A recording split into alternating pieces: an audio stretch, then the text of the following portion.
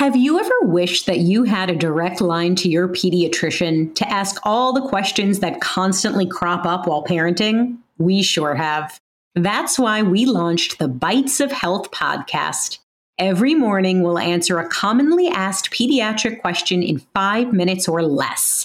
You can tune in while you're making your second cup of coffee or from the school drop-off line. So be sure to tune in to Bites of Health, streaming now. Hello and welcome to the show. I'm Nikki Eisenhower, your host, life coach, and psychotherapist, and this is Emotional Badass, where Moxie meets Mindful. On today's episode, we are confronting why I can't is the poison that perpetuates toxic victim mentality.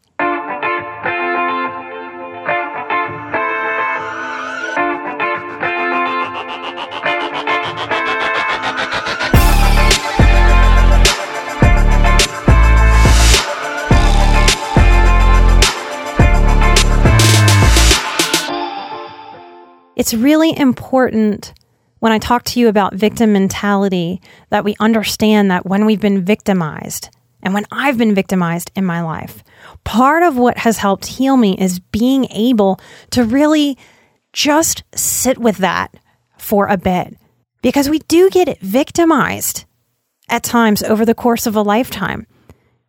And speaking out against victim mentality, victim identity, is not about erasing those moments where we genuinely, healthily, authentically need to move through the feelings of having been victimized. Every human being is going to go through that. But as emotional badasses, we never, ever, ever, ever want to stick a flag in victimhood. Our victim-y feelings must be something that we move through and swiftly and past. In a lot of ways, I can argue that having a victim mentality is the most toxic thing that can develop for a highly sensitive person or an empath. And I have a lot of empathy. We can all empathize with how a victim mentality develops. It doesn't develop because easy things happened in your life. It develops often because there has been so much compounded or complex trauma. But victim mentality is a catch-22. It's finding yourself in a hole and then standing there and digging more deeply without realizing it. So I want to address this today because many of you may be feeling a victim mentality within yourself that on some level you know is not okay. You know it's toxic. It also sounds very justified inside of us from our egos. That's why so much of our psychology is paradoxical. It doesn't make simple sense the way that it makes sense that if I've been hurt a lot, I'm going to identify in a victim-y way. That makes a certain amount of sense, doesn't it? So let's figure out how to not dig these holes. So some of you are experiencing this yourselves. Some of you have people who sit in victim mentality that are big emotional vampires for your life. So some of you are learning how to not be enablers of someone else's victim mentality. And here's where it gets really tricky and why it often takes some help from a professional to get our heads and our psyches and our souls around some of these dynamics. Because self-development, psychology, motivation, mindset, because a lot of this healthiness is in our common vernacular. It's in our common language.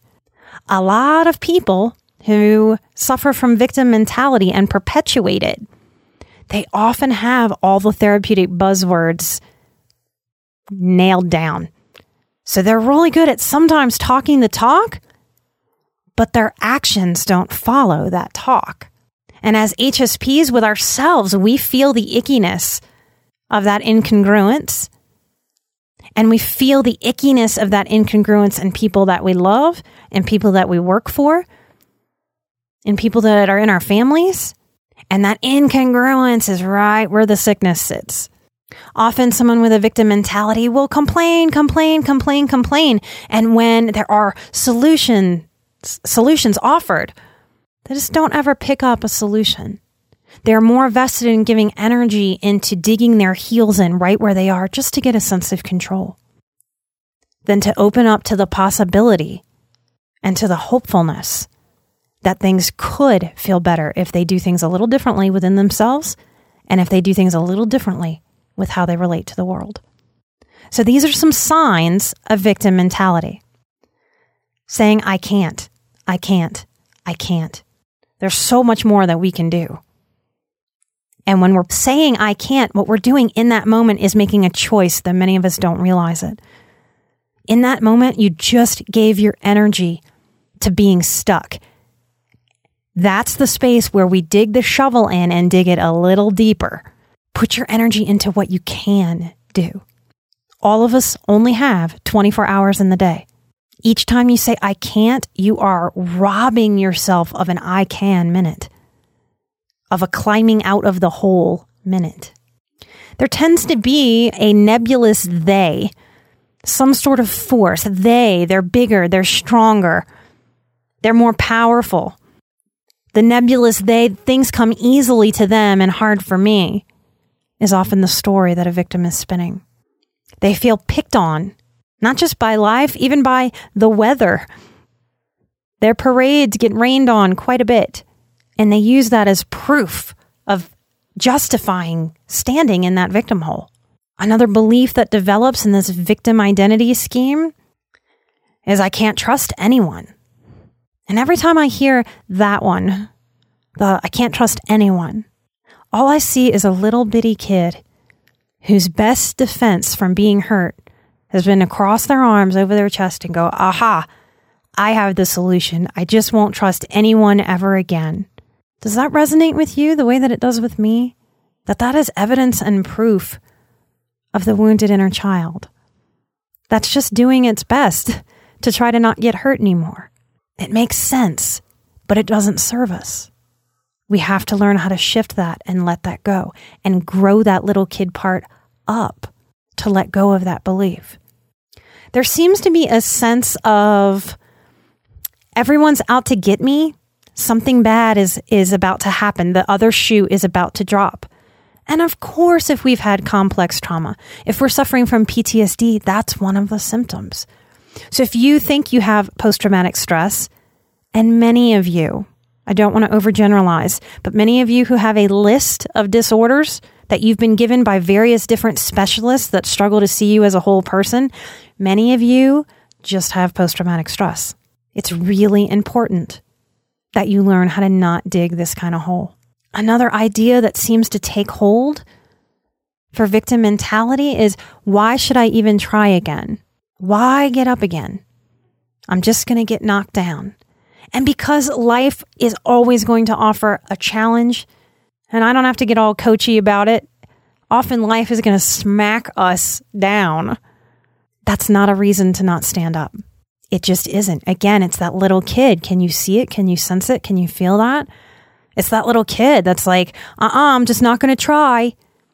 We need our wise woman self. We need our wise man self to not allow that inner regressed part to drive our wellness just because that part's hurt.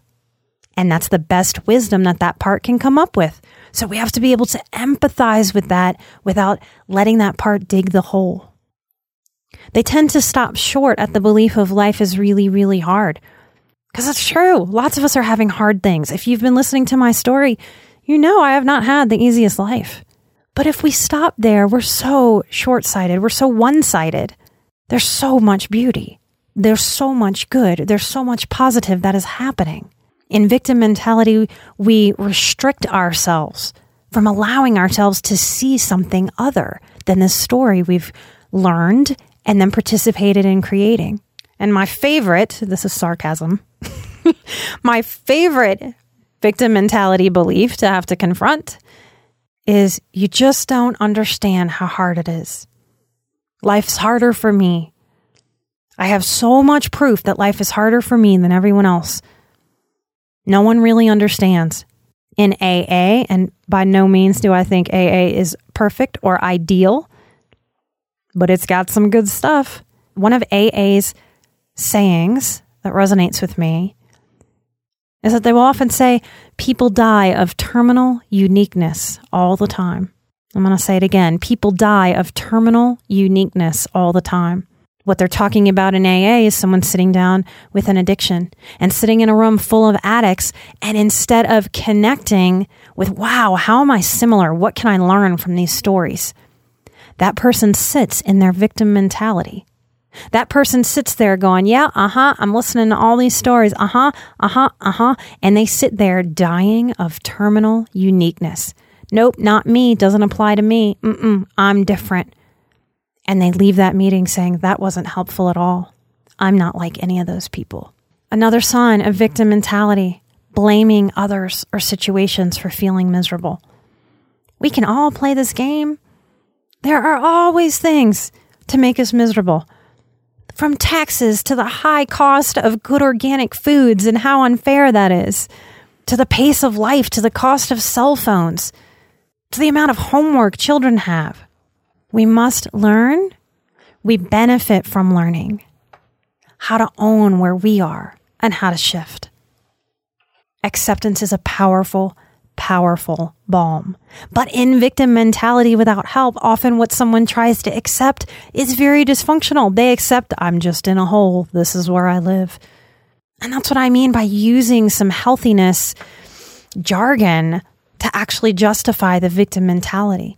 So we do really need help with this. That's part of why trusting your healer is so, so important and powerful, to be able to connect with that healer.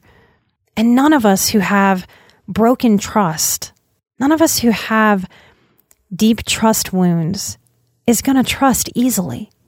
So this idea of I'll do the work after I fully trust someone, doesn't it sound good? But it doesn't work. We have to be able to find not that black and white, I either don't trust you or I trust you 100%, but in the gray of this person feels reasonably trustworthy. I cannot let myself shut down. I have to try again and stand up. I deserve and am worthy of help. And I have survived everything I've survived. Therefore, I must be powerful enough to get out of this victim hole. I want to end in summarizing in a little saucy kind of way, because I don't think you'll forget it. Letting go of victim mentality, how does it feel? It feels like pulling our own head out of our own ass. And when we do, we realize it's not so dark and gross. Your pain is not your life. My pain is not my life. I would never, ever allow it to be. This is where I want that inner fighter to come out. I don't want your inner fighter to come out to fight that it's right to dig the hole. I want your inner fighter to come out for the light, to come out for lifting you up, for climbing up and out, for knowing and believing and practicing and getting strong muscles that keep your head in the light of day, that allow you the possibility to see what's beautiful in others, to see what's beautiful in yourself, to see what's worth growing. You are not going to find your purpose up your own ass, I promise. You are not going to find the soul care you need that way. If this show resonated with you because it resonates with you personally, or it resonates with someone that you love very much, stay tuned to future episodes. If you'd like a session with me, you are welcome to check my website. I sometimes take new clients, sometimes I don't. I keep the website updated so you can trust what that says.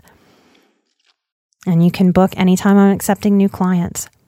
My services are for those ready to live more fully, not just in thought, but in action.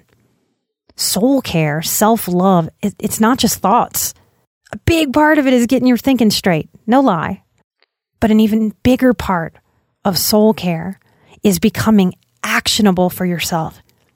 And it's scary. That's why we reach out to guides. You can do it. You have made it all the way here. All the way. And you have beautiful life ahead of you. You just have to let yourself see it. I hope today's episode helped shine light in some dark corners. And I hope you take a deep breath and you step out of whatever hole you find yourself in. I am an emotional badass. You are an emotional badass. And together we are where Moxie meets mindful. Bye-bye.